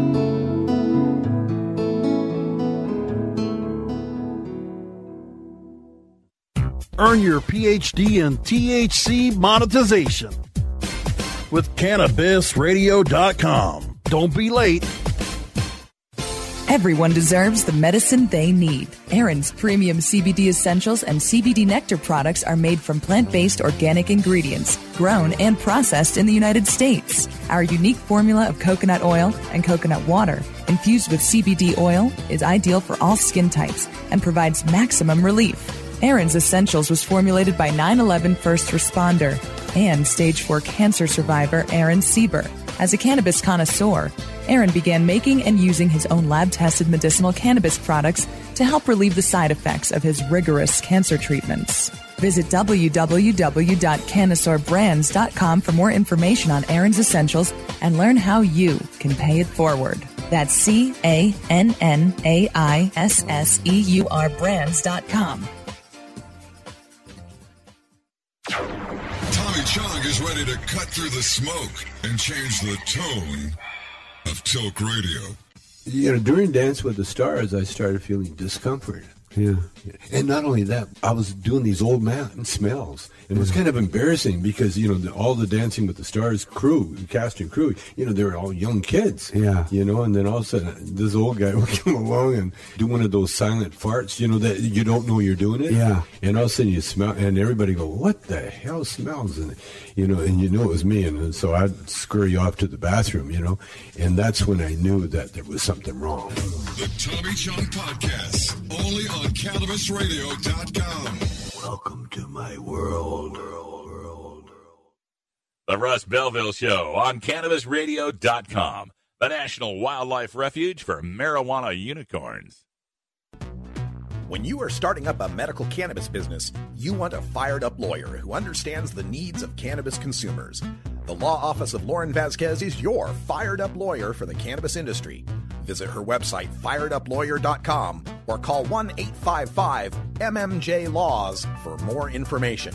That's 855-665-5297 for Lauren Vasquez, your fired up lawyer, or email fireduplawyer@gmail.com.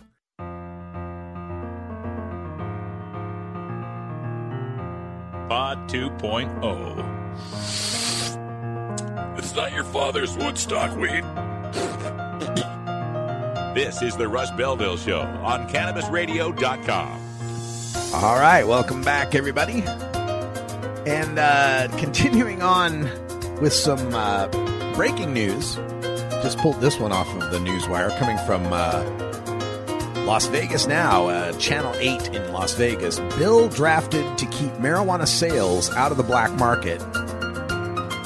I'll give you the too long don't read version. It's they're going to do Oregon-style early sales in Nevada. That's right. According to the story, in 1 month, marijuana will be legal for adults 21 and over in Nevada, but there's one problem. Come January 1st, unless you have a medical marijuana card, there's nowhere to legally buy it. Lawmakers will try to prevent people from turning to the black market. They're turning to other states that have dealt with the issue. And basically, State Senator Tick Segerblom from Las Vegas, he's been on the show. We've talked to him a couple times. He and some other Nevada lawmakers went to Portland and talked to some of our lawmakers. And they're going to do similar to what Oregon did and try to pass a bill to allow early sales at the medical dispensaries. And basically, it'd be what we did here in Oregon. We were legal in Oregon on July 1st, 2015. Our legislature passed a bill that said on October 1st, you could shop, if you're 21 and over, you could shop at the medical shops. And so long as they charged you, there was like a special 25% tax, but you could shop at the medical shops. Now, they limited it to just a quarter ounce of flour. You couldn't get edibles, you couldn't get tinctures, you couldn't get shatter, anything like that. You could only get a quarter ounce of flour. The idea being we didn't want to, run out of stock for the medical users, right? But the idea, of course, and this was proposed by one of our Republican pot-hating type senators who proposed this. He said, well, if we don't, it's going to be 18 months before there's anywhere to shop. They're either going to cross the river into Vancouver and buy it there in Washington State, or they're going to buy it from the black market. And all we're doing is we're subsidizing the black market. So this Republican lawmaker in Oregon helped pass this bill and got the early sales going. And that brought in millions of dollars of tax revenue. Oregon's making $4 million a month. And we have yet to open I think we've got our first rec license stores open now. But not a whole ton of them yet. There's still a lot of them that are still medical dispensaries that are phasing out as of this last month. According to Segerblom, with their tourist economy and with the dispensaries they've already got in Las Vegas and other places, he thinks we could bring in $100 million in the first year from early sales before they manage to get the licenses for the recreational places.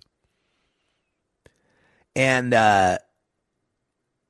the early sales bill in Nevada, they don't have they don't have a date yet for it because they're still drafting the bill and they still got to put it in and all that stuff. But basically, it would they'd have a temporary tax, 15 to 20%, to anyone without a medical marijuana card, and it would be at these, you'd go to the medical marijuana dispensaries to buy your weed. Now, the medical marijuana dispensaries are the only places that can apply for recreational licenses up until July 1st of 2018. So what's happening here in Nevada, what looks like is going to happen in Nevada is similar to what has happened in Oregon. And I think this could be the model for existing medical states to move into, at least the ones that have robust dispensary systems. And that is, let the rec people start shopping at the medical dispensaries. Let the medical dispensaries have first shot at getting the rec licenses. And eventually this all works out to being a system where we have one pot shop for everybody, governed by one agency in the government. Well, maybe, okay, so let's let agriculture handle the cultivation and then we'll let the Cannabis Bureau handle the rest, but whatever. Instead of trying to have this lunacy like that they have in Colorado of having two completely separate systems, That's just madness. It is insane to have a building where you walk in and half the building is medical and half the building is recreational. And if you're wrecked, by God, you got to stay on that side of the line.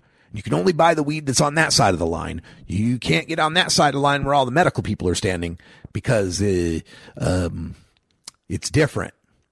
That's just insane. That's wasting government money by having two different systems to have to deal with. No, let's just let this evolve to the way it should have always been, which is marijuana is legal for everyone. And since there's still prohibition other places, there's going to be limitations on it, but those limitations should be waived for the people with severe medical need. That's the direction this needs to go. Have the medical dispensary evolve into allowing the rec customers in. Let the dispensaries get the first ones to get the rec licenses. Have there be some sort of designation that says a dispensary has, or just let all the dispensaries be able to sell to medical patients tax-free and higher limits or no limits, whatever it has to be. It gets frustrating sometimes because it seems like it ends up being harder than it needs to be. It's like, why are we reinventing the wheel on a lot of this stuff? We've already dealt with intoxicating recreational substances.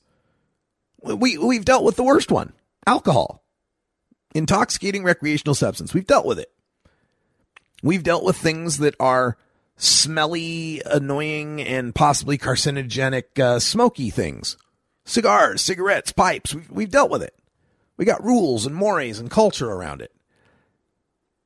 So why does this have to be so difficult? Why does cannabis, why do we have to have the Bo Kilmers of the world and the Mark Klymans of the world? Oh my God, we've got to come up with a whole new way to minimize the harm from this terrible, terrible drug.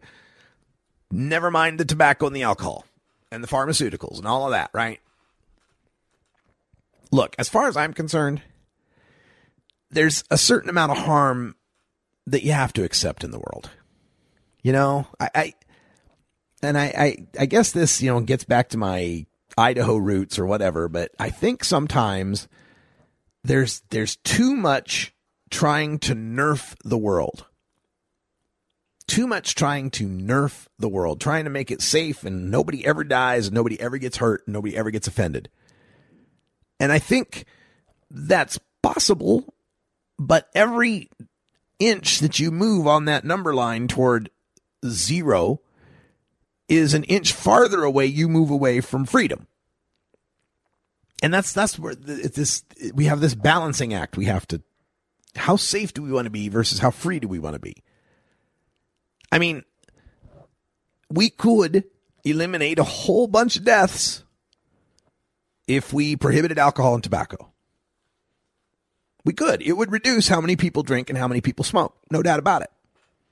Really, I mean, you think your average beer drinker would go through waiting in the Walgreens parking lot for the guy with the bucket of whatever is supposedly beer, like we have to wait for our black market weed? You think a lot of beer drinkers would really go to all that trouble?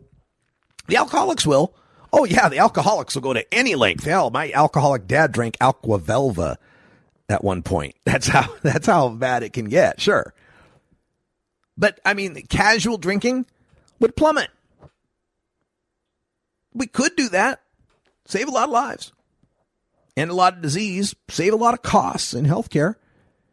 Not all of them. There will still be people dying, still be people drinking. No matter what you prohibit, there'll still be people doing it.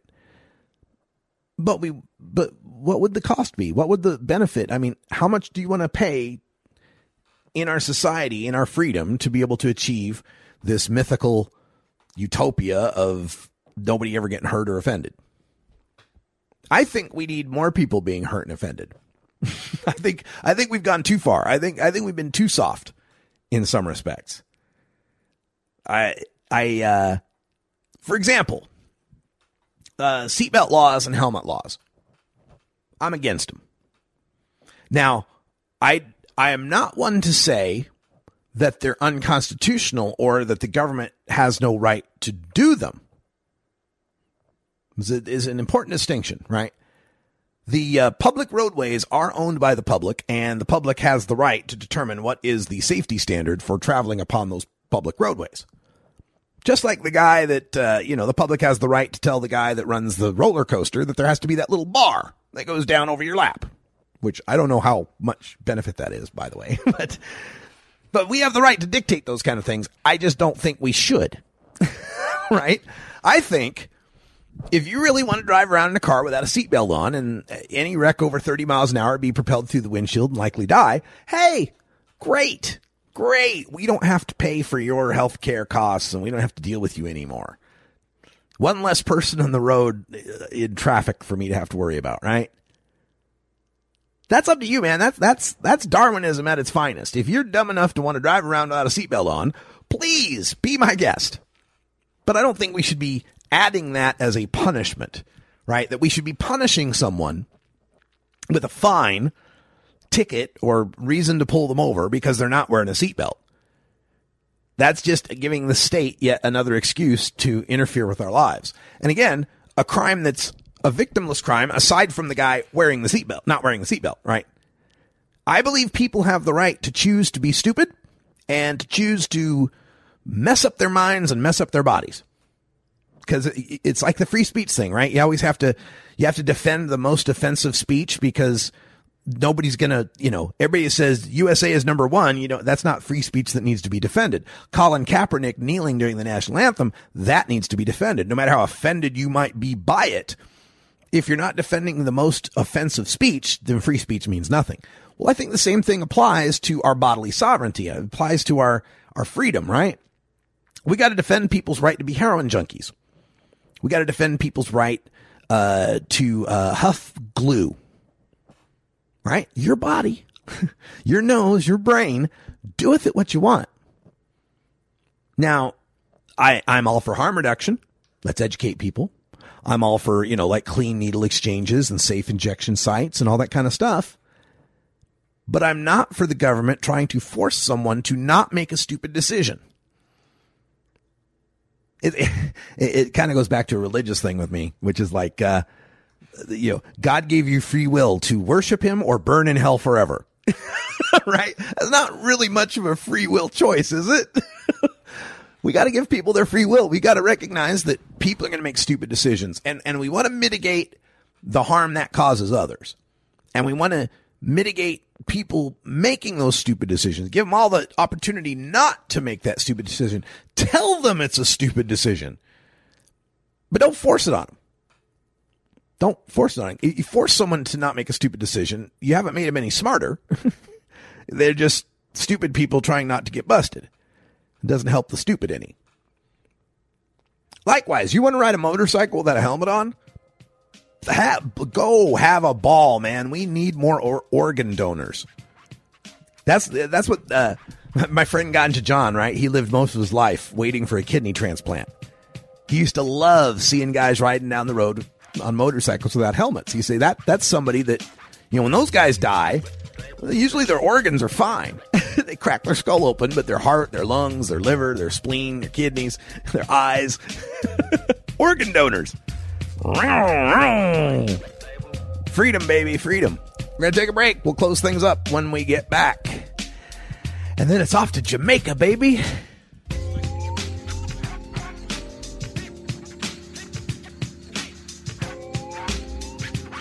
This is the Russ Belville Show on CannabisRadio.com.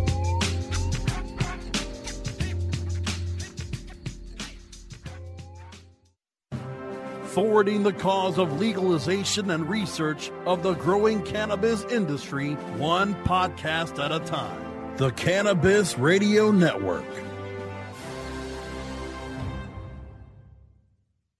The National Cannabis Industry Association presents the Seed to Sale Show, January 31st and February 1st at the Colorado Convention Center in Denver. Register now at www.seedtosaleshow.com or 888-409-4418. The NCIA Seed to Sale Show, the largest cannabis business event to be held in Denver, will host over 2,000 cannabis professionals and focus on innovations and technology in cultivation, infused products and extraction, and sales strategies. The show will recognize the best in the industry with the Cannovation and Cannatech Awards. Register before January 6th for $100 savings at seedtosaleshow.com. Use the code RADIO15 for an additional 15% off. Plan your experience now for the NCIA Seed to Sales Show, January 31st and February 1st. seedtosaleshow.com or 888-409-4418. Tokers, there's no good reason to get your dog stoned. While it might not harm them physically, imagine being a dog who already begs for treats all day, and then imagine that dog having the munchies. Not cool. You're not high. You're listening to the Russ Belville Show on CannabisRadio.com. They're bringing drugs. They're bringing crime. They're rapists. And some, I assume, are good people. Okay. Maybe you're high, too. At Herbie's Cannabis Seeds, we pride ourselves on bringing you the best quality seeds from the world's most respected cannabis seed producers, all at the lowest online prices. You can find Herbie's seeds at herbiesheadshop.com. All cannabis seeds are sold as souvenirs and as a means of preserving cannabis genetics. Herbie's Seeds in no way intends to condone, promote, or incite the use of illegal or controlled substances. We strongly urge all prospective customers to check their national laws prior to placing an order. Herbie's Seeds at herbiesheadshop.com. Proud sponsors of the Russ Belville Show and 420 Radio.